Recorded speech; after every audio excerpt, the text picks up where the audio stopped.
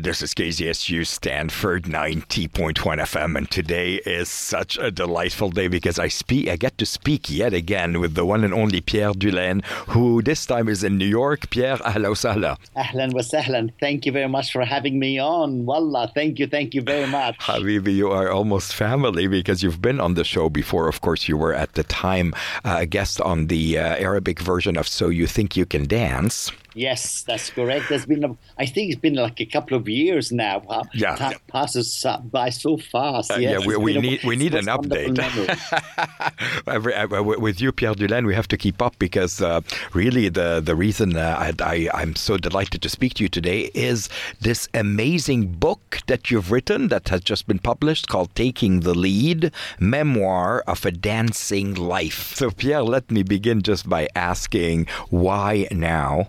And why did you decide to write this book now? I was thinking about it for a while, but my editor, who is a former student of mine from my dancing classes, and I started it in 2011, slowly, sending him the information and slowly getting it out together, etc. So it's been taking a while, but we decided that this year was the right year because it was also the 10-year anniversary of the movie that was inspired by my life, and the movie was named Take the Lead, with Antonio Banderas playing yours truly. Right. And so it was the correct time, if you want to use that expression.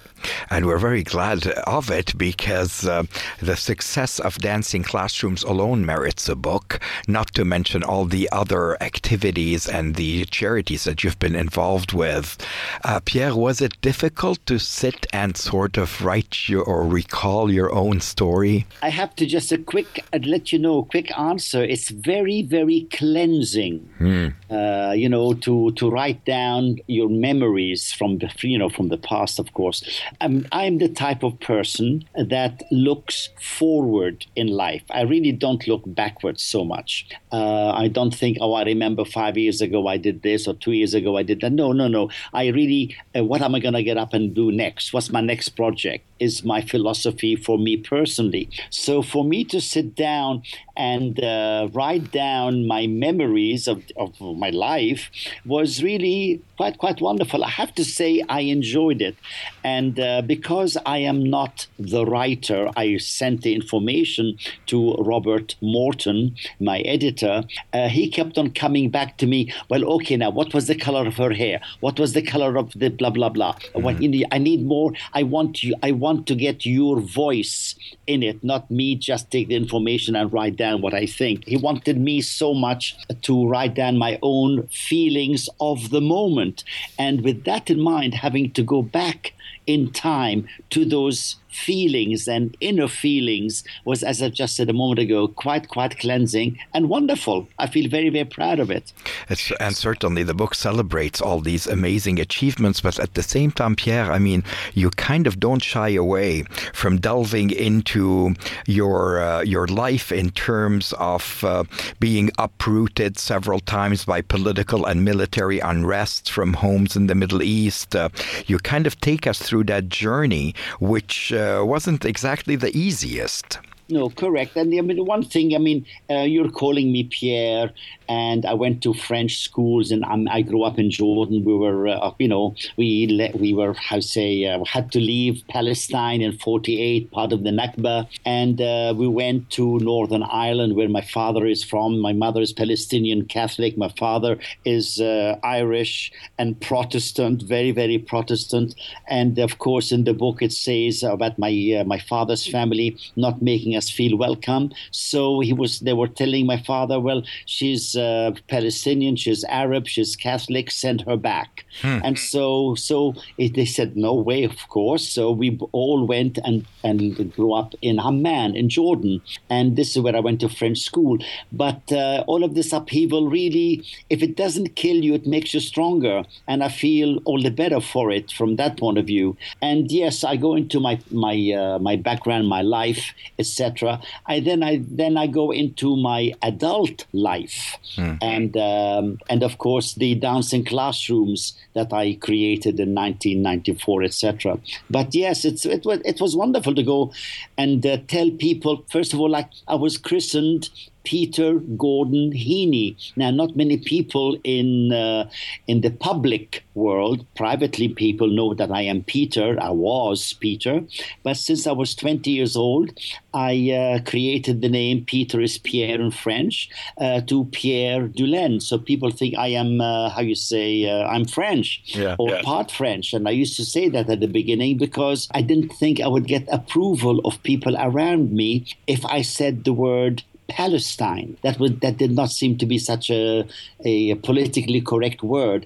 But things have changed now. We know there is the West Bank, there is a Palestine state, etc. So I am half Palestinian and half Irish. And that's the thing, Pierre. I mean, you changed your name for several reasons, but you've never really shied away from the fact that your mother is Palestinian.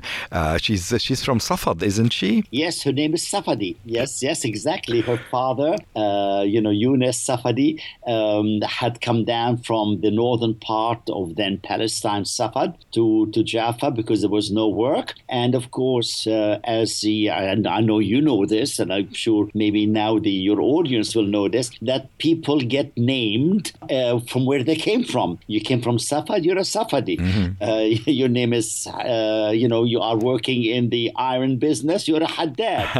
or this type of thing. So it was changed for that, I think. But there's no such thing as Dulaine. No. Dulaine. No. The Dulaine. Actually, a friend of mine when I was 20 years old, I went to work for the Arthur Murray dance studio, and I wanted to be just named Pierre. But Pierre, they did not allow me. They had to have a surname, a last name, and Pierre Heaney, which is spelled Heney, just did not sound correct. So a friend of mine and myself, sorted out, made the name of Dulaine, making it two syllables like Pierre Dulaine, that the English people can pronounce when they see it, and if they hear it, they can write it. And I'm happy to say I have both names in my passport, so I'm okay. Pierre, I mean, you were born in Jaffa in 44, and 48 was the establishment of the State of Israel, and it seems to me that you were born during a tumultuous time, and that the following years were also difficult in terms of trying to find a home. One of the things I want to really go back to is this idea that a Palestinian Catholic mother was problematic for the family of your father, which was Irish Protestant. Yes, I honestly, sincerely love my father. Unfortunately, they both passed away now, but I love my father because he was not like that. He loved my mother for what she was, for what she is, and went against his family's wishes because that's where his heart was. He did not see, a religion. He did not see ethnicity. This is what he wanted, and he went for it, and he was a wonderful human being. For that, I love him. Allah yarhamu. Thank you. So do you have any memories of Jaffa when you were born, or were you too young when you left? No, I have no idea. I was born on April 23, and we left in May, just a few weeks afterwards. So I just turned 4 years old. But what I do, funny enough, remember just in my back of my mind, is my grandfather, my mother's father, had a big bush of white hair, and that I don't remember anything else. I just remember his thick bush of white hair, Yunus. But he died, I believe, in 47 before the Nakba happened. Yunus Safadi. Yes. Allah yarhamu. That would be your maternal grandfather. And so, what was your Irish father doing in what was then Palestine in 1944? He came from a reasonably middle to upper class family, and he had been assigned by the army to go there in the middle 30s, part of his army duties. And then the World War II breaks out, and so he was positioned to go to Palestine because he loved I loved my father because of that. He loved the Middle East. So somehow he was stationed there with the British Army. And when the British Army had to leave, a little bit before we left, of course, in the end of 47, we left in 48, when all of the bigger problems started to occur in then Palestine for the formation of Israel, he was now working with the Palestine police because he wanted to stay there. And we had orange groves and different things that he wanted to stay then after the Nakba to have export oranges. But of course, that never happened. And so we had to leave very, very quickly, just like refugees, like millions, 700,000 other people. So we were glad to say that we left. And he met your mother there then. Do you know how they met, Pierre? Very much so. Yes. Say that in my book, as a matter of fact. God, you're getting the whole book. No, we're not. We just want the love story that got to create Pierre Dulaine. No, this is wonderful. Thank you for asking. There is a famous supermarket store. There was then, and there is now in Amman, and I believe in Beirut, in Lebanon, a place called Spinneys, where it was a high-end, supermarket, etc., where the Brits went to shop, because they had foreign foods or British-like food or European food. And so my mother and her sisters, they were educated at Saint Joseph school, a Catholic school, and they spoke 3 languages. So they used to shop there as well. And wouldn't you know, they met over there, and slowly they got to know each other. My father apparently comes, visits the house, and eventually asks her father, my grandfather, for her hand, if he could at least, take her out. And slowly from there, an engagement happened, and from there, the marriage happened, etc., etc. But they initially met in Spinneys. Wow. The marriage of a Palestinian woman, your mother, and your dad, an Irish gentleman in what was then Palestine. Was it in Jaffa? It was in Jaffa, very much so. Yeah, Jaffa was the main city. Tel Aviv was for the for the Jewish settlers coming in. But Jaffa was the main city, and I know you know this. It's, I think, one of the 2 oldest ports in the world, like seaports in the world, that and Jbeil in Byblos in Lebanon. So that was part of it. Yeah. And so, Pierre, the question that's on everybody's mind is, did you know that you were destined for a career in dance? And when you were a child, around that time, taking you back to that time, did you envision the successes that you would later achieve? No way. I mean, I grew up in Jordan. I used to be an altar boy at Collège des Frères, the Saint Jean-Baptiste de la Salle College with the monks. And I used to be an altar boy every single morning serving Mass before school. So I was a very devout Catholic. And at one time, I wanted to be a monk like my teachers. Wow. From that point of view, living in Jordan, we didn't have dancing. The very first time I remember the word dancing was when my father and mother were invited to be at King Hussein's first wedding, because my father then in Jordan was working with UNRWA, which is the United Nations Welfare Relief Agency created for the refugees of Palestine. So they were being part of the UN, or UNRWA being British. He was invited for the wedding with Queen Dina. They came back one night, and they had been dancing. I never knew what dancing was. I know what the dabke was and what the Arabic music is. But, growing up in Amman, but basically that's all. It's not till I came to England at the age of 14 in Birmingham in the Midlands of England that I heard a school friend of mine talk about dancing. And I said, what's this? And she said, well, you should come with me to this Jean Johnson School of Dancing. And it was just like 100 yards away from where I lived on the main road. And that's that was the first time I actually heard about it and actually tried it out. And you loved it. And something stirred. something stirred. Now, I have to also say that coming to England, speaking English with a foreign accent, one must remember I was taught English by French and Arabic, by Arabic-speaking teachers. I spoke with an accent, although we could only speak English at home, French at school, and Arabic on the street. But my English accent was not so British, so I was made fun of. I had broken my tooth when I was 6, 7 years old in Amman. And so I would not smile. I was very shy. I was very timid. And then discovering dancing for me was, wow, I could be, it took me somewhere. It took me somewhere else. And so this was in Birmingham at this point. Yeah, Birmingham in England, yes, in the UK. And from there, of course, I don't want to give away the book any more than I already have, but, this journey which eventually led, of course, to you being world champion ballroom dancer. When you think of that moment, when you think of all your hard work and your journey and arriving to that point, Pierre, today, how do you reflect on that, and how do you come to terms with such amazing successes? If one thing somebody can take away from, let's call it my story, is the fact in believe in yourself. To really go after what you think you want to do in life. If you want something artistic, money should not be the object. If you want to go out and make money, then go and make money.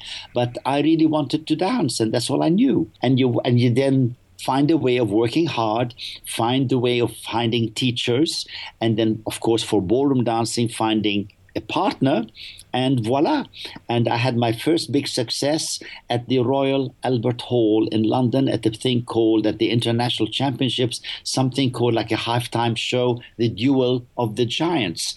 And my then partner and myself won that evening on the audience's applause. And I never looked back since. I was 22 years old, 21 and a half, 22 years old. So it was that was the very first big step. That's when I tasted success. Yeah. And then I didn't go back. It just went forward from there. And your career as a dancer, I mean, I think we all know that as dancers, your career is sort of, limited by age at a certain point. But you decided to create a new career and a new path in terms of establishing dancing classrooms. And I would love it if you could sort of introduce our listeners to the concept of dancing classrooms. Let me preface that by saying you could find more information at dancingclassrooms.org. But how did that idea come about? I believe any good ideas that come to fruition, it needs to be organic. And I can honestly say this was organic because it started with me personally. As I said before, I was shy, I was timid. I discovered dancing, and I then suddenly had confidence in myself. I walked straight, my head was held up high. I became somebody. I believed in myself. So wind that forward to my now being in New York and wanting to give back to society. I did not, go to university. I could dance. So I decided to volunteer my time in a New York City state school, or what they say, New York City public school. And the children sort of eventually liked it. I loved it. And that was the seed that really started dancing classrooms. From there, I found teachers to teach what has become known as the Dulaine method, or how to work with children. I formed, a syllabus. I taught them the syllabus, taught them the curriculum, and then went into schools. And I'm really glad to say, like 24 years ago, Dancing Classrooms has now, in New York City, we are in over 200 schools. We're in about 25 or 26 cities around the country, and in 5 other countries. And to date, we've taught over 600,000 children the Dulaine method, or in dancing classrooms. And as you said, it is dancingclassrooms.org. Yeah. Teaching children respect and compassion, tolerance and manners for life through the practice of dancing together. Two is spelled TWO, together. Yeah, beautifully put. Exactly right. Thank you, Ramzi, for saying that. That's exactly what it does. I am now working alongside our office. I'm retired, supposedly, but I still go in and visit schools, visit the children. I was in a school this morning, in the far reaches of Brooklyn, watching them. And you know what? I have to say, I was so thrilled. In the class, there was a boy and a girl, twins from their parents were born in Palestine. Part of our program, because it is a curriculum based and it's a social development program, we ask the children to write their feelings, to write what they think about dancing, to write about their own version of dancing. And these two, Mustafa and Amira, have Palestinian parents, and they both wrote about the dabke. Which is, of course, a traditional Lebanese or Arab dance. Yes, exactly. So it was wonderful, and I met them, and so I sang for him, Ya Mustafa, Ya Mustafa, and embarrassed him in front of the whole class. Habibi. So this is part of the reason I love this book. A very, very good read, and highly recommended here, called Taking the Lead, Memoir of a Dancing Life by Pierre Dulaine, who I have the pleasure of speaking to. Pierre, before I end the first part of our interview here, I just wanted to talk about the part where perhaps global attention came to dancing classrooms, and that was through the film Dancing in Jaffa, and what you did in terms of returning full circle to the city of your birth, Jaffa, and doing the impossible. Can you tell us what you did?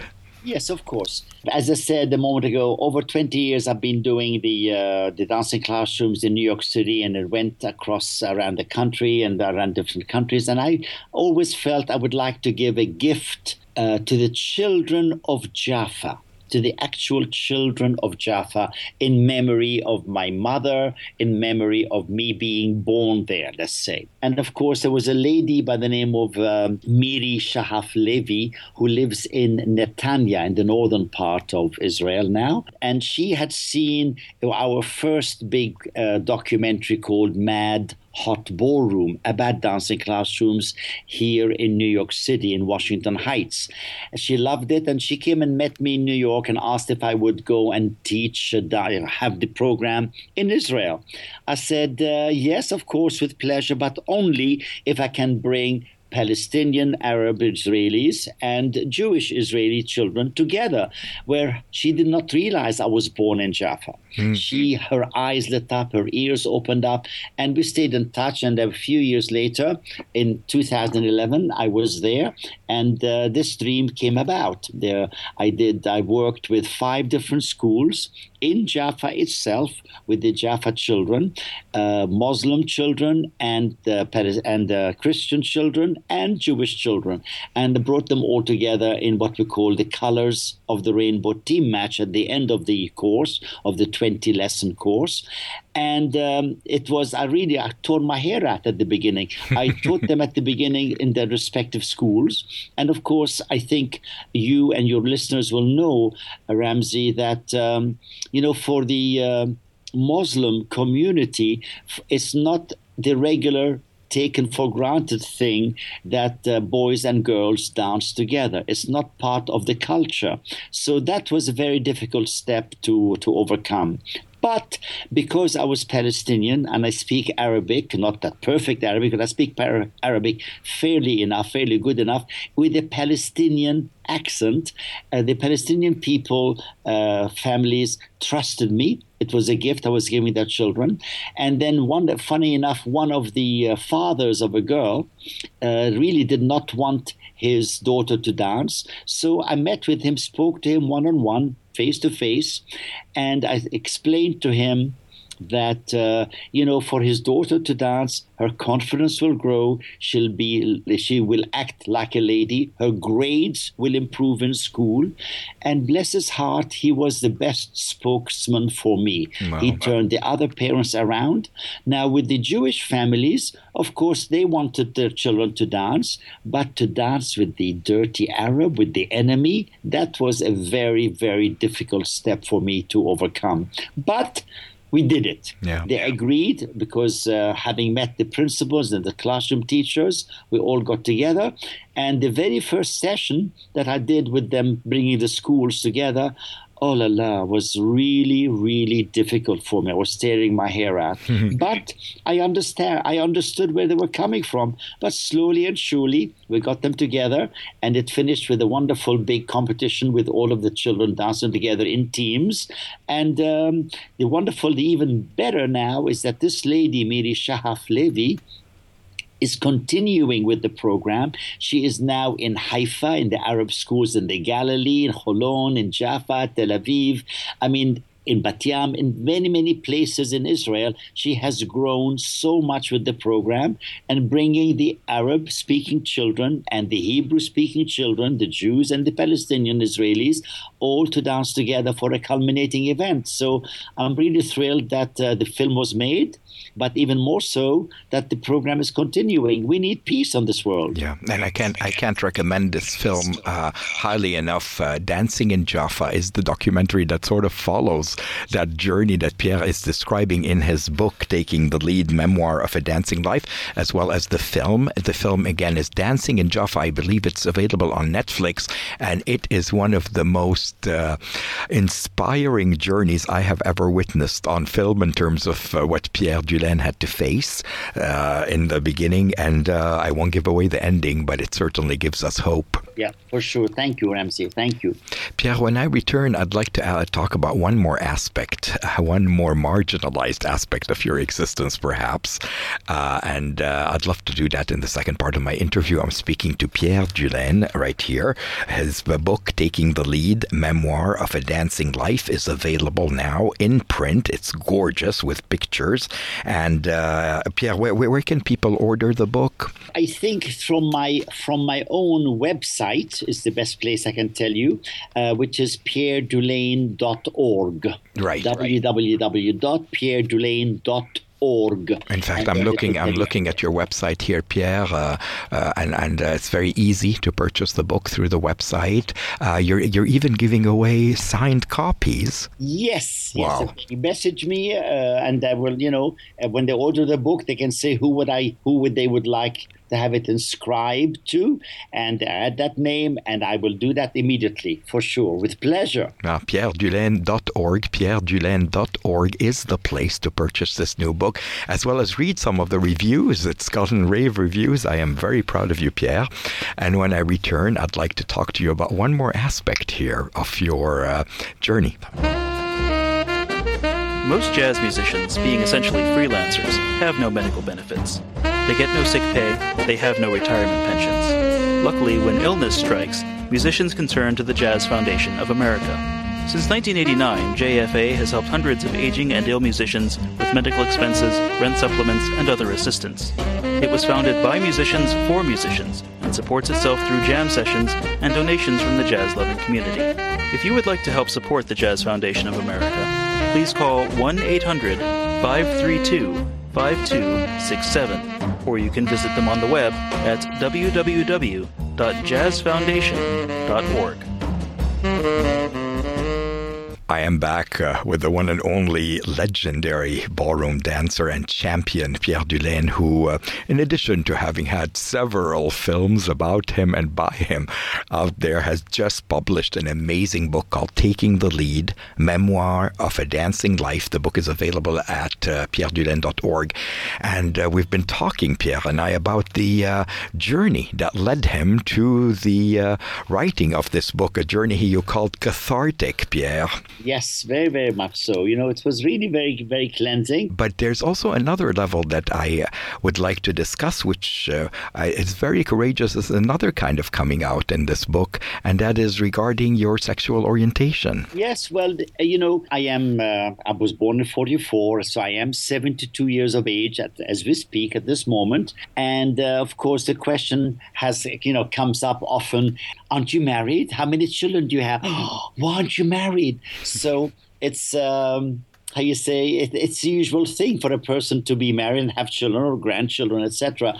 And no more in like when I am visiting in Amman in Jordan, that is, oh my God, why, etc., etc. And I really don't mention it. In being in the dance world, it's not anything that's usual or unusual. It's just what life is. Being in New York is the same thing. But I am gay. I have my partner. His name is Otto. He is was German. And we met here in New York City in 1974. And so we've been together for 42 plus years. And so I'm very, very proud of the fact. So although I am not married in the conventional sense, and now I can also say we are not married from the gay sense, we are just partners in life. Yes, that I am very, very happy and very attached to someone, and I am not ashamed of it. And funny enough, this is the first time that I am speaking it out loud in a public way to your audience, to so many people all at one time. But I do say this in the book. I am thankful to my partner, to Otto, for sharing my life, sharing his life, sharing our lives together. And I'm very, very happy. And the wonderful thing, I think, even more so, and this is where I hope it would be inspiring to other people who might be gay, is that to be inspired by not being afraid of it, but just be yourself. Yeah, one has to be happy in life. One has to be happy. One has to find oneself and just move forward. It's okay. Nothing is wrong with it from my point of view. Because it's one thing, Pierre, to say, that within the dance scene in New York or in the West, talking about being gay is not such a difficult thing.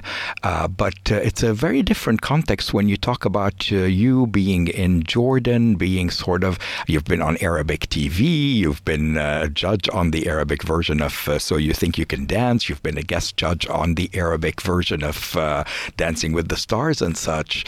And so in a way, you've been appropriated into the Arab world. And your decision to come out in the book, I'm wondering if that in any way incurred or caused any kind of difficult reaction by some of your Arab fans. Well, I don't know, because I don't know all of the fans personally, but and as a matter of fact, Ramzi, I never talk about it to people. They either know or they don't know. And if they want to know, I will tell them. As a matter of fact, I met a few, as you say in Arabic, shabab, a while ago, like 4 years ago, in Jordan, in Amman, and who are like 25, 26 years old, wonderful young men, And I invited them, I think there were 4 or 5 of them that I got to know through other friends. So they came over. We had tea. We don't serve anything else there, tea or coffee. Look, I told them, look, first of all, I want you to know, I am not after any one of you. I am gay. So that was another time within a small circle I wanted them to know. And I'm still friends with them. They're 31, 32 years old now, and we are still friends. So I think what I'm really trying to say, I suppose, is be honest with yourself. Be honest to people around you. If by any chance they disapprove, then they're not your friends. Because as long as there is respect between you and that person, it should be okay. If it doesn't, then it's also okay. And again, I really don't mean it the way it's coming out, but there are many more fishes in the sea than ever came out. There are many friends that you can have, that you don't have to hang around with people who don't necessarily approve of you. But it is not easy. If I lived in the Middle East, if I lived in Jordan or even in Lebanon, where things are a little bit more open, but even now Jordan is very, very open. There are many, I find many people who are freer and able to be free in their lives. I don't think homosexuality is as open. Of course, I know it isn't as open as it might be in the West, in New York City, or in Los Angeles, or San Francisco, or all over America. But it is getting there. So I'm not ashamed of it, for sure. Pierre, without naming any names, obviously, and since you said this is the first time you're speaking publicly about this, which is truly an honor for us at the Arabaldi Show. But the fact that you also haven't really kept it a secret within your circle of friends and acquaintances. I'm wondering, has there been any instances perhaps where as a result of you coming out, as a result of you saying, yes, I am half Palestinian and I am gay and I am happy, have you encountered any people who might have been empowered by that? Do you feel that maybe such a statement on your behalf may have helped someone who is gay and closeted and living in the Arab world? I don't know. I can say yes for a start, but I have become friends or friendly, I should say, with a few people from the TV show that I've kept in contact with, and I'm trying to help them also in believing in themselves. There's a person in Khalil, in Hebron, that I'm trying to help. Another person, a couple of people in Syria, etc. So I think just talking to them and giving them the confidence to be themselves, I would say, is more helpful than not.